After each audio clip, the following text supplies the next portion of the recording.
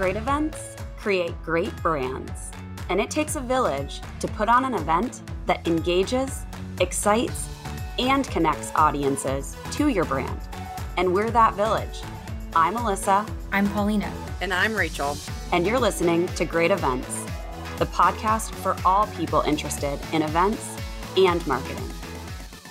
Hello, everyone. What is going on in this wide world of events? We're back from a little hiatus. My name is Alyssa, and I am super excited to be kicking off our 2023 podcast season. Woo woo! And today I am joined by my fellow host of the Great Events podcast, Rachel Andrews. Hey, Rach. Hey, glad to be here. Excited to kick 2023 off. Yeah, we made it. And we are also joined by our very special guest today, and what I hope will become an annual tradition to kick off our seasons of each year. My former boss, Rachel's current boss, and Cvent's very own CMO and SVP, Patrick Smith. Welcome to the podcast, Patrick. Thank you for having me. It's great to talk to you again. All right. So just a little background on Patrick and why we've chosen him here. Besides the obvious, right? He is our CMO, and certainly events fall under that umbrella. But Patrick is this SVP and Chief Marketing Officer at Cvent. He does bring more than 20 years of experience in developing and managing those marketing strategies for enterprise SaaS firms. At Cvent specifically, Patrick leads our global team of hundreds of marketers across demand generation. He's also involved in corporate communications, product marketing, customer marketing, content marketing, and oh, by the way, obviously, events marketing. Patrick, giving that rap sheet right there. I can't believe it's taken us this long to get you on the podcast since one of our main listener groups is marketers. But Alas, here we are. I noted this in my notes here, but as Lizzo would say, it's about damn time, right? Good song. Okay, so knowing that time is precious, especially for an executive like yourself, I would love to just jump right in here. So let's talk big picture, what's on the minds of marketers, and specifically at the leader level as we move into 2023. I'd love to have a conversation today on the three big picture things that CMOs like yourself are thinking about as we move into 2023. So what's the first thing that comes to mind? Yeah, I think the first thing, Alyssa, it's interesting how we're in such a dynamic industry and so much is going on around us and there's so much noise and people are getting hit up constantly with offers and promotions.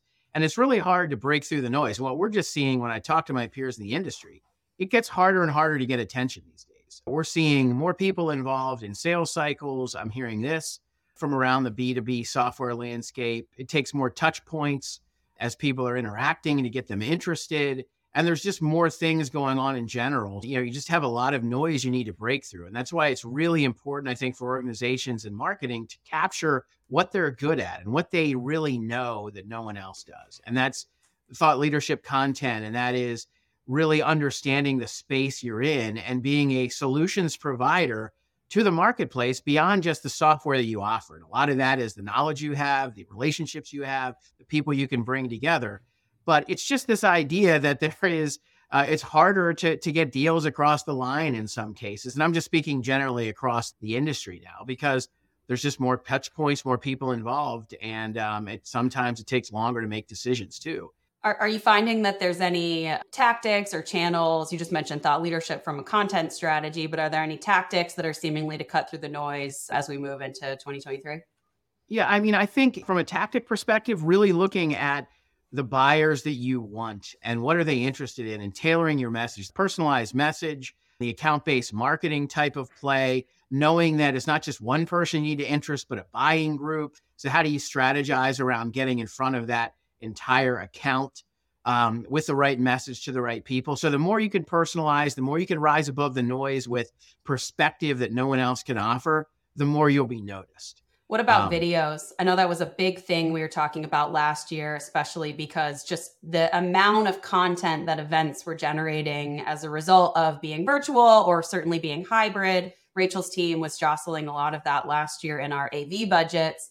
Is that something that you think is still going to be a big bet going into 2023? Yeah, people are consuming, Alyssa, people are consuming so much of content through video, short video snippets to get people interested, But essentially, I'm a reader. I tend to like to consume things more on the written page online than I do watching a video, but that's just more of a preference thing. But video is absolutely important. But it's what's behind that video. What perspective can you give? What unique ability can you demonstrate that shows someone the ROI of what they're going to receive? And is that video compelling enough and hard hitting enough and not biz buzzy? Are you talking plain English when you're talking about what the perspective is or what the offering is? Is that something that resonates with people? Are you confusing them? Are you sounding like everybody else? Those are some things you need to avoid. So for video is great, but it's only as good as the video itself, ultimately. Yeah, and also knowing your audience and the content, the preferred content method that they want, right? So not all audiences are equal. And it's kind of what you were alluding to earlier, where personalization is still the most important thing to consider. Don't just do video to do video. That's do right. video because it's resonating with your audiences. Rach, I don't know if you had anything to add there. No, I think it's also a generational thing too. Like you need to provide different types of mediums from both an accessibility perspective, but a generational perspective. Like I know, millennials and below, like their attention span's really short with everything that we've been through the pandemic and through social media expanding like the marketing lens there, and just getting to people faster and getting them the information, like you said, Patrick, in a concise way where it's like actually targeting the people that you want and getting them more than that, getting them the information that they actually need to read or hear or watch. Yeah, that's a fair point too, considering that Gen Z is maturing now and they're kind of entering that buying cycle as well. They are part of this consideration of engagement as we go into 2023. I would say more so now than previous years, where they're making up a much more significant portion of the workforce now. Yeah. And Alyssa, I would say too, study buying patterns. There's so much science to be had in marketing, especially in the B2B world, where you can look and see how many people does it take inside an account to get someone really interested. What's the path I can take them down from top of funnel, middle of funnel, bottom of funnel? Look at those patterns and really try to emulate that pattern with the next account you're going after. That tells you a lot. What content works in this stage, what case study worked great there, what tactic allowed you to engage widely. So all of these things can be harnessed. And in a world where you have less budget than ever, probably, the more you really go all in on the things that work and you know what works, the better off you're going to be. That is a great segue to what I'm predicting will be your second big picture takeaway for this conversation, Patrick. So give me number 2 that CMOs are thinking about. Yeah, I think it is. What are you going to do when you have a budget constrained environment? And I think the answer there is what I alluded to earlier. When you have a budget constrained environment, and oh, by the way, for a lot of us in the industry, this just happened, 2 or 3 short years ago during the pandemic when you couldn't go to events and you couldn't use a lot of your mix. And I think what got great companies through that time frame is harnessing what makes them special, what knowledge they have, doing your own webinars, doing your own content, creating your own content, blogging about it. That doesn't cost a lot of money to put a great hard-hitting blog out there that people want. Really harnessing that thought leadership and being the authority on the world that you're in, that allows you to do your own marketing through your own channels and still get a lot of attention and a lot of engagement. Things that are low cost but get a lot of reach are the things that really work in this time frame. If you do have constrained budgets, if your pay-per-click budget is less than it was, this leads to things like the importance of building a pretty big database that you can mine and so forth. But SEO is a great one too, where you can use some tactics that don't cost a lot of money to get a lot of attention and bring people to you. So it's all these kind of low cost but high impact marketing tactics that people really need to gravitate to. And you might experiment less as well these days if you have budget constraints. Now, not to shift this into a negative direction, but this is a podcast about events, and event costs are rising, and those are hard costs that we have to confront. And yet I know, based off of conversations that I'm seeing within our own customer base, that there is undoubtedly belief that the power of face-to-face is real and that we must do in-person events. We must have in-person meetings. And so the C-suite and CMOs are asking for more face-to-face in the face of what is a recession and major inflation across all of our buying centers. So I'd love to just talk to you about that and how you're thinking about that. Yeah, it's so funny because as you mentioned that, I was reflecting back to some conversations I had during the pandemic when so many CMOs said to me, the biggest funnel builder that I had was trade shows. and the events that they owned, and now they were gone. And they were really out of loss because they got so much of their big leads at trade shows and events that they would host across the world. And that came to an end. So I think what we found was, even though costs are higher, pound for pound, there's nothing better than a great event, especially one that is very thoughtful, that's a great experience. And yeah, it's going to cost more, but when you really look at the ROI of those events, it pays off. And even now, it's better than ever because we're digitizing this channel. You can get so much information over one or two or even multi-hour event than you could in the past if you're digitizing the experience both on site and online. And you're getting all this information on buying preferences. And when people say, well, why should I spend for events right now? I ask this question back. What other tactic allows you to get this much information about your buyer in such a short period of time? If you look at the data points that you can generate even before someone even attends an event, if they're registering online and looking at some of the offerings, maybe downloading content, then they go to the event, then after the fact, they're interacting with the videos you create and other content that you post, you're getting all this information in a very short time. It might take months to gather that through traditional channels, of emailing out content or going to a website. So pound for pound, they're so effective. You might have to get maybe fewer people there at an in-person event, but better people, more high quality individuals based on your buying center that you're going after and that sort of thing. But still, events are incredibly important. And now you can even do virtual ones too, of course, that allow, you can add to the mix too. I want to double down on something Patrick said, because I think our listeners should write this down in their notebooks, put it on a Post-it note at their desk.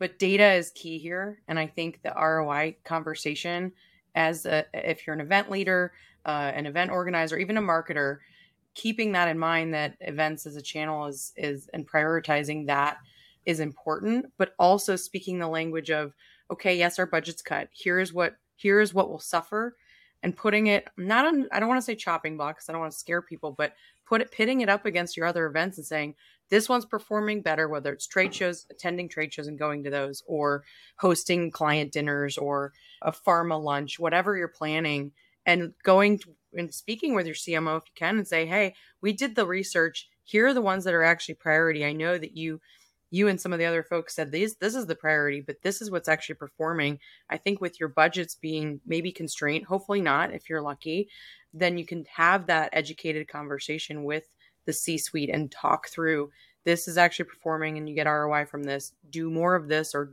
do less of these. I think that conversation is important to have.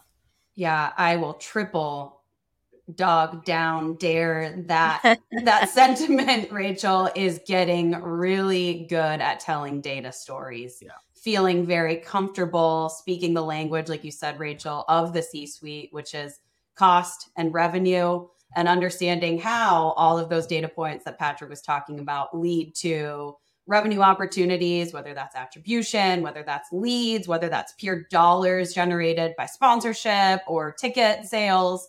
And then making sure that you're tracking all of those costs so that when it comes to the shopping block, your programs don't get cut and you're actually proving the value that they bring in. So it's data stories, I think, to me, would be a huge opportunity that we have across the industry so that we showcase what that true value is of in-person. It's not just taken as anecdotal or inherent, but that we put it down on paper now and we prove it. And Alyssa, I would add that it's so important that people understand that events used to be kind of offline. I mean, for so many years, it was, well, we have to go to this event. Was it really effective? Well, let me type the business cards I got in a fishbowl and put it into my CRM system, and then maybe I can do attribution down the line. No longer is that the world we're in. We're in a world of a digitized channel if you have the right event technology. So you can absolutely do all the attribution work and the ROI analysis that you should do if you have the right technology. So it's digitizing what I would consider one of the last absolute important channels in marketing. And there's so much to be harnessed from that. The other thing I'd say too is we advise our customers to tier their events. The tier ones should get more attention and investment, tier twos, tier threes. If you do have to cut, if you tier your event strategy, I think it allows those cuts to be made with a more informed lens. I think that's also a great segue to, again, what I predict, not that I had any forward insight here as to what your trends would be here, but In the spirit of doing more with less, I think and also digitization and automation and this broader trend of digital transformation. I'd love to talk a little bit about what you're seeing in terms of event technology and process efficiencies that are coming there. And maybe perhaps not just event technology, but MarTech at large. What are you thinking about when it comes to your tech stack? Yeah, I mean, one of the real interesting dynamics that we're seeing is this notion that people don't want to say goodbye after an event ends. I'm hearing more and more that people want to create a community around their events. So you don't just want to see someone once a year and say goodbye at your user conference. What are those other ways that you can use events as an engagement tactic before an event happens, during the event, of course, and then afterwards? And that's why some of the investments we're making at Cvent are things like webinars, because webinars can be that connectivity from a virtual perspective to that next roadshow you're doing in person, or it can be a lead-in to the big user conference that you have. Things like video and all those artifacts. We came out with a video center, which is a great place to store videos related to events. It allows you to promote your next event and see who in your community is going to be at a future event. So it's using events as a way of building a community that you're constantly engaging with. It's not, I'll see you in 2 months in Chicago. It's, how do I use events as a channel that's always on, that's constantly used for engagement? And of course, with the right event technology and you're capturing all those engagement points, those are express signals of interest. You act on those because hopefully your event tech is integrated to your MarTech stack and your CRM stack. And suddenly you can take action on that engagement all the time. And that drives better nurture and better sales follow-up. And this is the digitized world of events that we're in, which is really darn exciting and something that I don't think existed back 4 or 5 years ago. I think like on an engagement front, I keep harnessing the data conversation. I think you need to know, like, I'll just give an example. We just had our company-wide last week and we did so many videos, and we want to look at who interacted with those, who actually like enjoyed those videos. And same thing goes externally. When you have those videos, and it can be a breakout that you repurpose. It could be a podcast like we're doing now that we repurpose. Who is actually clicking on those? Who is actually digesting those and consuming what you're making? And then same thing that Patrick said before, like prioritizing which ones are more important. We have so many webinars that we do a year. Which ones are performing the best? Which ones are resonating with your audience? And like really honing in on the engagement there of that digital world, because it can be really overwhelming, especially if you're straddling the edge of marketer planner or just marketer or just planner. I think that you have to think through those things because it can get really overwhelming of all the things that you have on your checklist to promote an event, a webinar, insert any other channel tactic that you're dealing with as a marketer. I think one of the things that gets me most excited is the notion of all of these technologies that enable you to execute on not only events, but on videos, on community building, are kind of converging and meshing into one. And not only are the technologies coming together, so we're simplifying, we're automating, we're streamlining efficiencies from the technology, but we're also getting smarter about how we resource around those things. So event technologists are kind of merging in some way, shapes, or form to other subject matter marketing operations professionals. And so there's a lot of this natural rubbing of elbows, and we're getting better at cross-channel disciplines, I guess is the best way to put it. I know that we're doing that within our own teams. Our event technologists are working really closely with our marketing operations professionals now, when in past years, they kind of sat with their own technology and they sat with their own tools, and those things, despite being digitized, weren't integrated. And so this notion of consolidation and centralization is one that gets me really excited as we have to shift things to a little bit more of this back to basics, so that we can prove the impact of those programs. Just something that I'm thinking about. So I was in a recent strategy meeting with a big Cvent customer that's a very well-recognized software company. And in the room was the CMO of this organization, also their head of events and their head of marketing operations. Because when they were building their event program, specifically around a big user conference they were going to host, it was all about, how do I create an event that's going to maximize pipeline? And how do I create an event that's going to give me the engagement that I can follow up on? And it's really great to see these disciplines coming together. And that's one of the outcomes, I think, of the pandemic in many ways too, is the kind of blurring of lines and the integration between the demand gen teams, the marketing ops teams, the events teams, to collectively build a program that's going to pay off for the business in terms of pipeline and ultimately sales.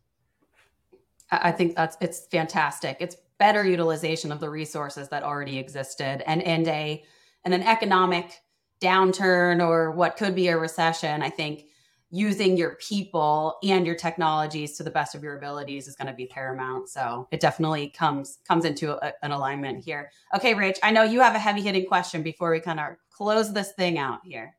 Yeah, I think we talked about this, and just me as the events champion side of things here. One of the things I want to make sure we're speaking to our listeners as well here, Patrick, because we at Cvent have a very mature events program. We think about it, live, breathe it every day. It's very not surprising. We work for an event tech company, so obviously events are our passion here. But if I were at a smaller company or someone just starting out, I think this is a question for, if you are pitching to an executive about the importance of events. Let's say you're at a company that maybe doesn't really realize the value of events. What would you value in hearing from somebody coming to the CMO and saying, here's an event that I want to do? I think a lot of times there's some planners, and we've evolved as an industry a lot further than, hey, we want to do this fun party with decor. And yes, that is one element of it. And that what some of what makes events great. But if you're coming to CMO and asking him for budget dollars for an event, what are the things that you look for in pitching an event to you to do? Yeah. I mean, certainly history, Rachel, is important if you do have that history and seeing how an event like that performed in the past. But I think ultimately it's kind of what I said before. The pitch I would have to an executive around doing events is, what better way to engage someone than face-to-face with an awesome experience, or even virtually? But where else can you get this amount of information and FaceTime with your core audience through another marketing tactic? You can't. And I think that's the power of getting together face-to-face or having an awesome virtual event where you have people's captured attention for hours at a time. And it's incredible. When I said back to the beginning of the conversation that there's more noise in the marketplace, more people are involved, it takes more touch points to get a sale across in many ways. Well, how can you speed that up? How can you collapse all that? By having an awesome event, by having someone's attention captured for hours or days at a time, when they're experiencing your brand, your story, your essential goodness that they're not experiencing somewhere else because you have their captive attention. That's the power of the events industry. And now that it's digitized, it's no longer fluffy. It's no longer qualitative. It's completely hard-hitting and quantitative. And that's a great thing for everyone in the event space. Yeah. I wanted to bring this up too, because it's kind of a fun thing. We did at one of our internal events last week. We did a pitch off between sales folks. How was it done? I was thinking, yeah. And then they would pitch off different things of what could work it from a sales angle. And I was like, man, we could do this with event planners pitching to CMOs. It would be really cool to like harness that energy. But then I would say on a realistic front, if you're at your organization and you're trying to propose something to the management team, you need to put together this and pitch it to other people before you talk to the C level, because you need people to pick apart your proposal before you go up to that level and harness what Patrick just said, leveraging all of these things that are actually important to driving business, community, longevity with customers if you're only targeting your customer base. All right, Patrick, what advice might you give to some of our listeners as they're starting out in their careers, or if you had the luxury of being able to talk to your younger self as you were starting out as a marketer, what would be some advice you'd give yourself? You know, Alyssa, it's a really good question. I've thought about this a lot. I think the number one advice I'd give myself is be confident. You got this. I mean, one of the things that kind of happened to me in my career is you don't start out, at least I didn't, start out thinking I'm going to be a CMO at a couple of big software companies. It was all about how do I just continue to add value in a company. But there was a lot of times when I second guessed myself. I wasn't sure if I was doing the right thing. Am I adding a lot of value? And it ends up where one day you sit back and say, I know a lot. I could be in that chair. But it took some time and an evolution to get there. And I think I would tell my younger self that you got this, that you know what, that those times when you were second guessing yourself, you really were doing a pretty good job. And I think the results will end up working out over time. I think we all need to certainly learn the ropes and that sort of thing. But I would probably tell myself to be a little bit more confident earlier on than I might have been when I started out. Oh, I love that. I think going with your gut and following your intuition goes a long way when you're starting out in your career, because a lot of us tend to overanalyze and look at everyone above us, and we think that we put them on a pedestal, right? We put everybody above us on a pedestal, and that's not always the case. That just because you have less experience doesn't mean you don't have, you have a lot to say, right? You have a lot of value to add. Alyssa, you've totally exemplified exactly what I was saying. It's that I can't be that person. Can I really be in that chair someday? And the answer is, if you're talented, if you're hardworking, and certainly you and Rachel are rock stars here at Cvent, you can get where you want to go ultimately, and it'll naturally take shape. It'll naturally take its course. But confidence gives you the ability to be free with your ideas, to not be quiet, to really say the things that you need to say. And don't fear that you have the wrong answer, and don't be quiet because you don't want to say something you think might be wrong. Lean in, go for it. I think that's awesome parting advice and a perfect way to wrap up this conversation with our CMO, Patrick Smith. Patrick, thank you so much for joining us today. This was fantastic. Very much appreciated. I hope you, as our listeners today, felt the same, and that you've got some actionable takeaways that might be able to be inspired or leveraged in your personal life, or to infuse some excitement into your own programs as you work towards your 2023 plans. Once again, if you do have any topics or people or suggestions or things you'd love to hear on our 2023 season, DM us on LinkedIn, Instagram, or send us a note at greatevents@cvent.com. Once again, I'm Alyssa, and this is the Great Events Podcast. Thanks for another great week.